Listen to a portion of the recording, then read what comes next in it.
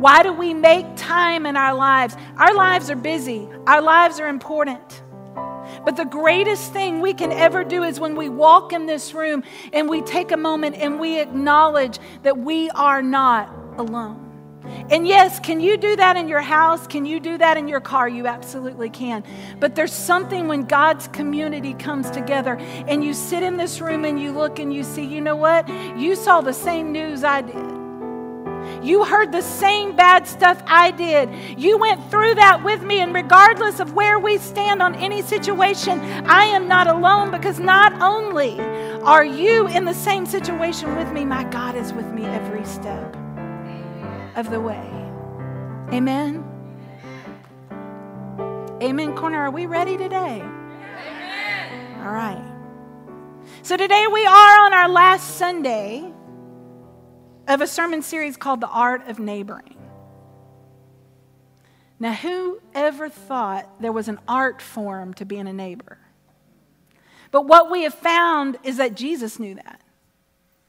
Jesus knew that there was an art form to becoming a good neighbor. Now, here's what we've discovered is Dee Dee is not a great neighbor, but I'm getting better because of this series.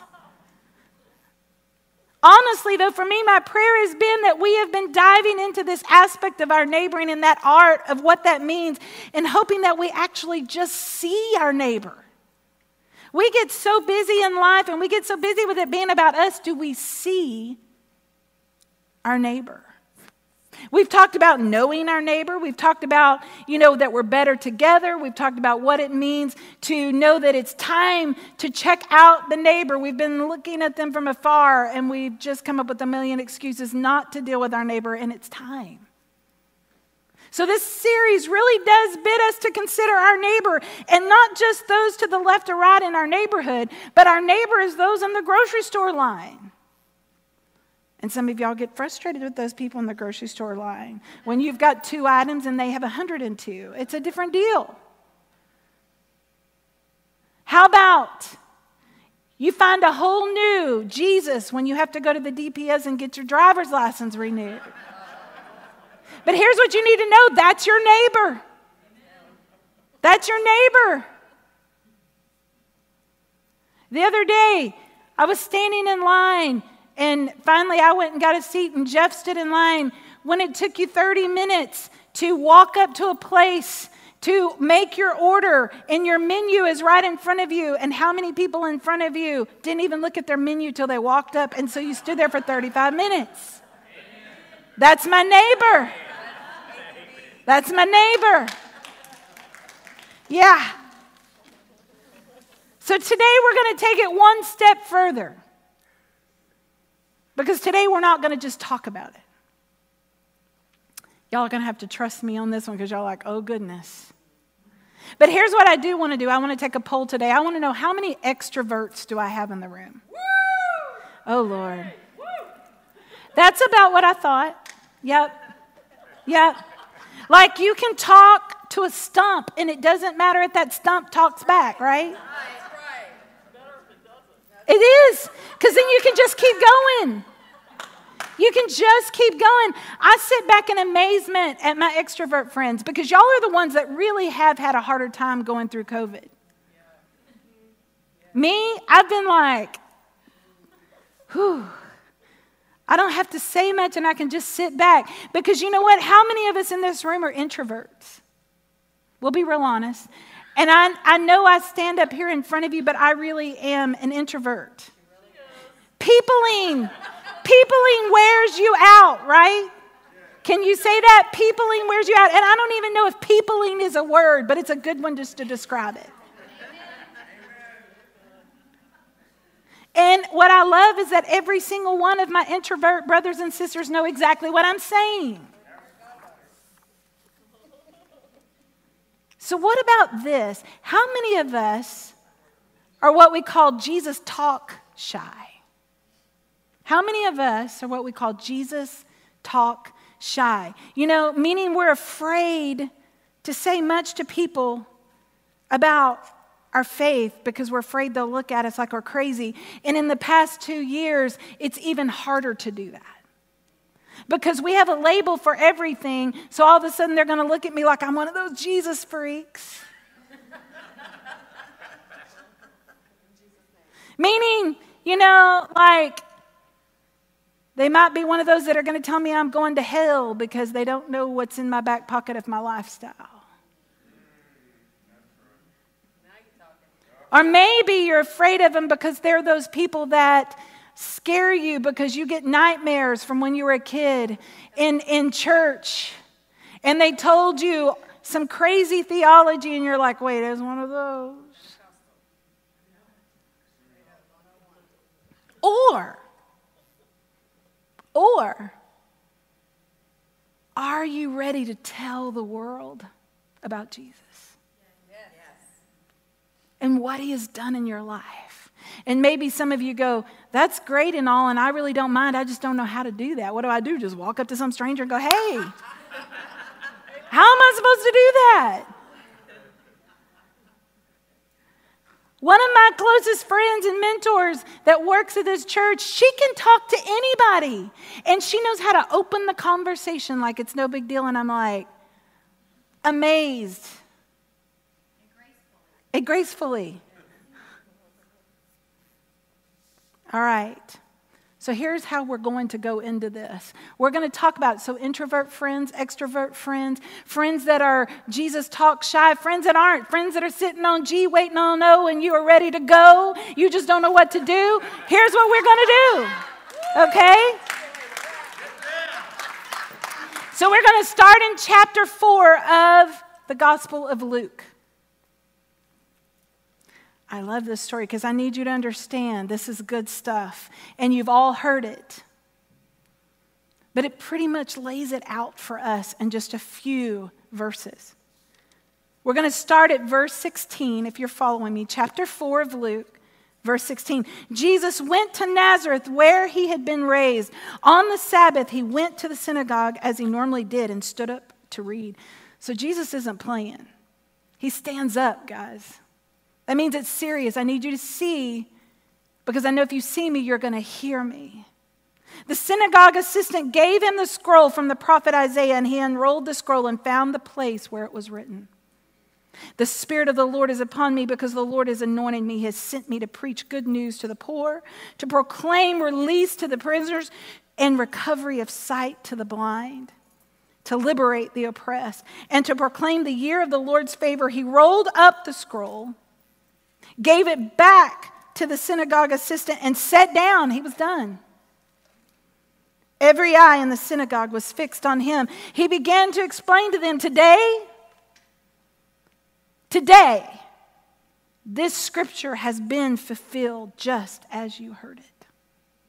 This is a word of God for the people of God. Thanks be to God. So in this scripture, Jesus begins his public ministry by proclaiming release to captives and to the oppressed. He announces that today, in this place where everyone can hear me, the prophecy of Isaiah has been fulfilled and the year of the Lord's favor has come. So what you've been waiting for, you don't have to wait for any longer. It's here. And this sermon at his hometown synagogue encapsulates the message that he has been teaching in the synagogue throughout even Galilee. So now he's going home to tell them. Although the people of Nazareth marvel at him, because you have to know they know him. They know who he is. But he still stands to speak, to say, listen, you need to hear what I'm saying. When I read this scripture, though, it reminds me of a couple of things. It does remind me, because I want you to remember this, and I'm going to come back why it reminds me of this. Sometimes those closest to you are the hardest to reach. Sometimes those that are the closest to you are the hardest to reach. Loving your neighbor does not exclude your family and those familiar to you, co-workers, bus drivers, sisters, brothers, etc. It does not exclude them. Your neighbor isn't just a stranger. Listen, even for Jesus, the hardest to reach were those closest to him. If you keep reading in this chapter, by the time you get to the end of this chapter, they're ready to throw Jesus off a cliff because they don't like what he's saying. Because see, he's the kid they've watched grow up. So he's in his home where they've watched him grow up. They look at him as Joseph's kid, and all of a sudden he's gone from Joseph's kid to, this really is the Son of God. And when he begins to speak truth and life into them, they don't like it. Because he's not saying what they want him to say as the child they've watched grow up. So now all of a sudden, they're ready to throw him off the cliff if you keep reading in that chapter. Jesus isn't surprised. The closest to us know us. The closest to us know how to push our buttons. And the closest to us wear us out sometimes, and they do it on purpose. They do it on purpose. But God did not say it would be easy. Jesus himself was rejected by those, and they knew how to try to push his buttons, and guess what? When you read that, he just walks off. I'm done. I've said what I came to say. I've done what God asked me to do. I'm done. He began his ministry to a certain degree right where it all began for him. Right there with those that were, quote, unquote, his family. And then, because of Jesus' example, we are reminded, do you know the power you have in the name of Jesus? The scripture says it. In verse 18, it says, the Spirit of the Lord is upon me. And when it says me, I need you to understand that's you too. The Spirit of the Lord is upon me because the Lord has anointed me. But it's not ever going to be by my might, but by the Spirit of the Lord that is upon me and you. The Spirit of the Lord has anointed you and me. Do you know what the word anointing means? This is about to get good. Y'all ready? Ooh, I got goosies right now just thinking about it.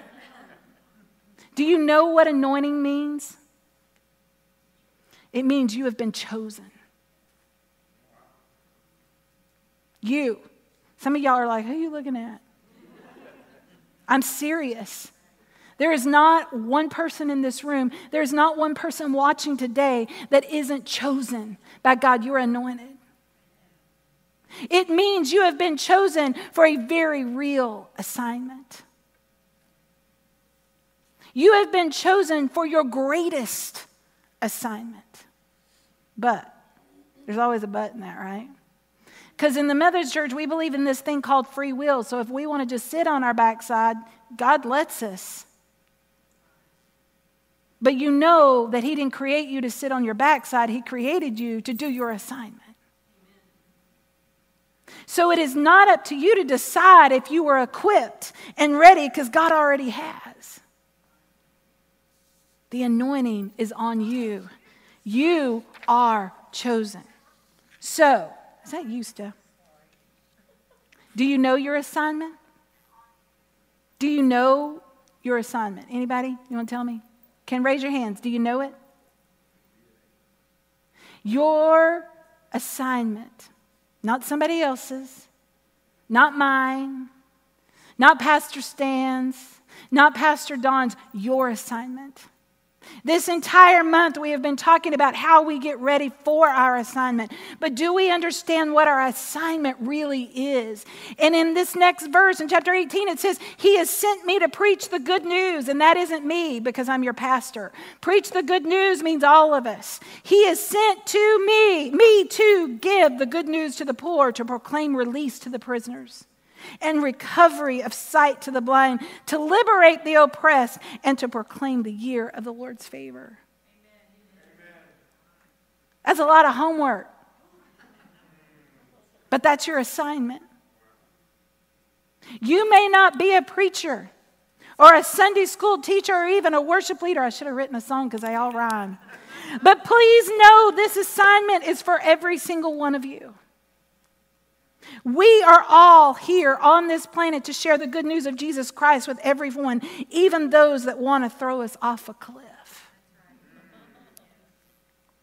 Don't think for 1 minute that Jesus was surprised what they would not like about his message. Because it was a message of hope and liberation, and not for just a few. His message was a message of hope and liberation for every single person. This message broadened the doors of hope and peace. This message brought comfort and unity to people that had never known what it meant to belong. Did anybody else relate to that? This message of Jesus also gave a very important message that we all need to hear. This message not only gave us an assignment that he really means for us to do. He really means for us to do this assignment. But here's what I love and I smile about it. Guys, don't look at someone else to get your assignment done. Your assignment belongs to you and you only. Don't look to your right or left. Don't look at me and tell me, but honey, I'm just not holy enough. Well, who is? I mean, that's my thing. Who is? Let me tell you, we're all going to turn to dust when this is all over. Who is? So then it leads us to ask this question as I close today. What are you going to do with your assignment? What are you going to do with it? Now that you know what it is, what is it? It's to proclaim the gospel. It's to help those in need. It's to let them know that you are loved and fully accepted by God just like you are. Because you know why? God created you on purpose. And when he created you with an assignment just like he did me. I don't think I could say that again if I tried. That was really quick. But what are you going to do with your assignment? I'm serious, Crosswalk. This room should be full, 6 feet apart, because we want to keep each other safe. But every single one of us in this room knows somebody that needs to be here today. Someone that needs to know, you know what, it's fine that you make money and you work 40 to 70 hours a week. But let me tell you something, that assignment will fail in the sense of at the end, that assignment won't matter. The assignment that will matter is those that you have brought to Jesus because of who you've been and what you've done and the disciple you became, and you fulfilled your assignment.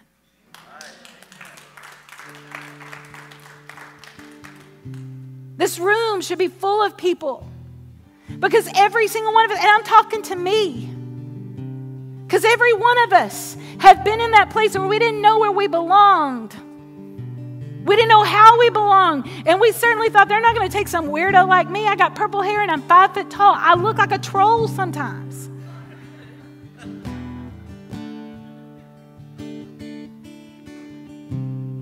And Jesus said, yeah, you know what? I created that too. I created that too. I created you. And here's the best part. I did it on purpose. I find that in order to reach out to my neighbor, I have to actually reach out. It doesn't work if I don't reach. Maybe it's in sharing your story. Or maybe it's in seeing a need or making a way when you see a need. To my extrovert friends, once again, you got this. Just don't scare people.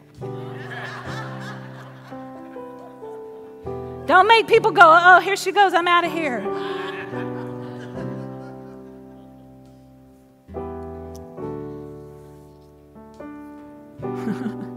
Y'all know that's true. We all got friends like that. When I'm thinking, do y'all get those pictures in your mind of, yeah, I know who you're talking about right now. Know that your assignment has been given to you by God. He will equip you. That means even with the right words to speak to your neighbor. Sometimes loving your neighbor doesn't mean there even has to be words. And to my introvert friends, you don't have to have those words. What you don't already know is that your life is already being watched, and part of your assignment is in play and you don't even realize it.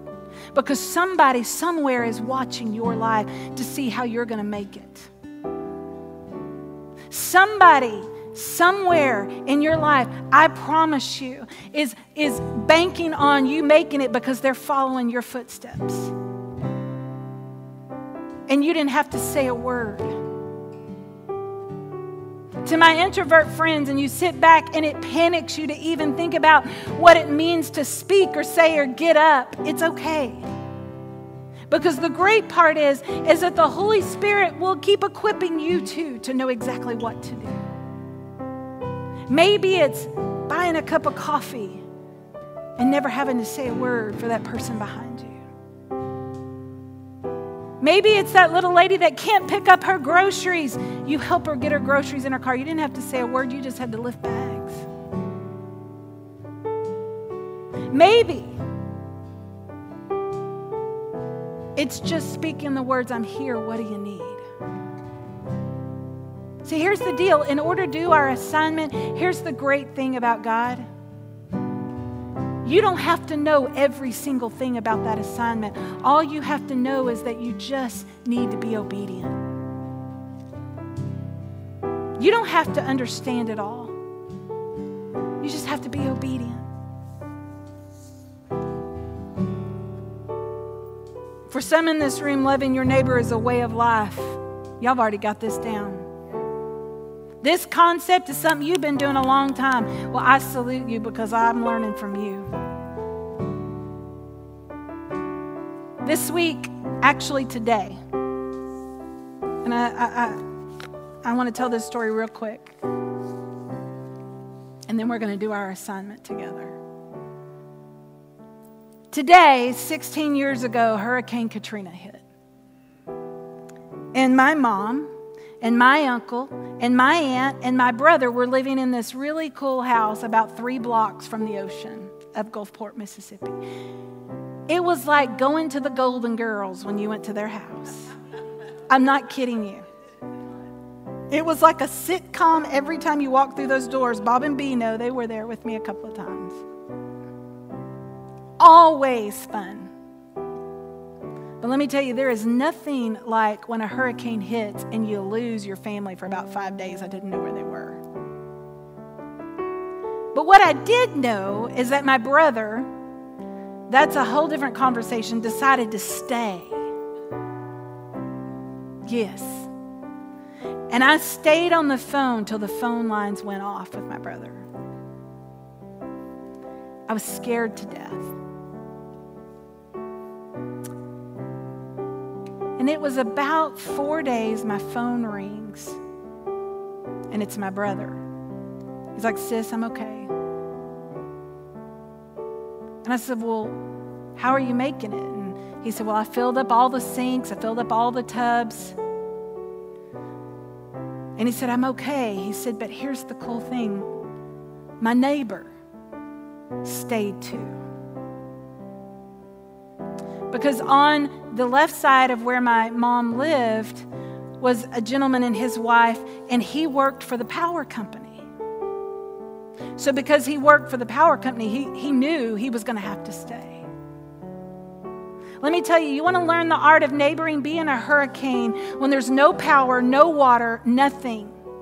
And you're reliant on, hey, do you have some of this? Do you have some of that? And you make it work. And I remember how precious this man was to my brother. And then I remember talking to this man at a party later on for my mother's 80th, and he would begin to tell me how precious my brother was to him. The art of neighboring made something so devastating pretty beautiful. For you realize you are not alone. For you realize someone is there. If something happens, I know they're there. And not only that, but hey, I've got this if you need this. They shared water. They shared food. For about a week, they were there together. That's not the art of neighboring like the norm. But let me tell you, that's one of the greatest examples of the art of neighboring.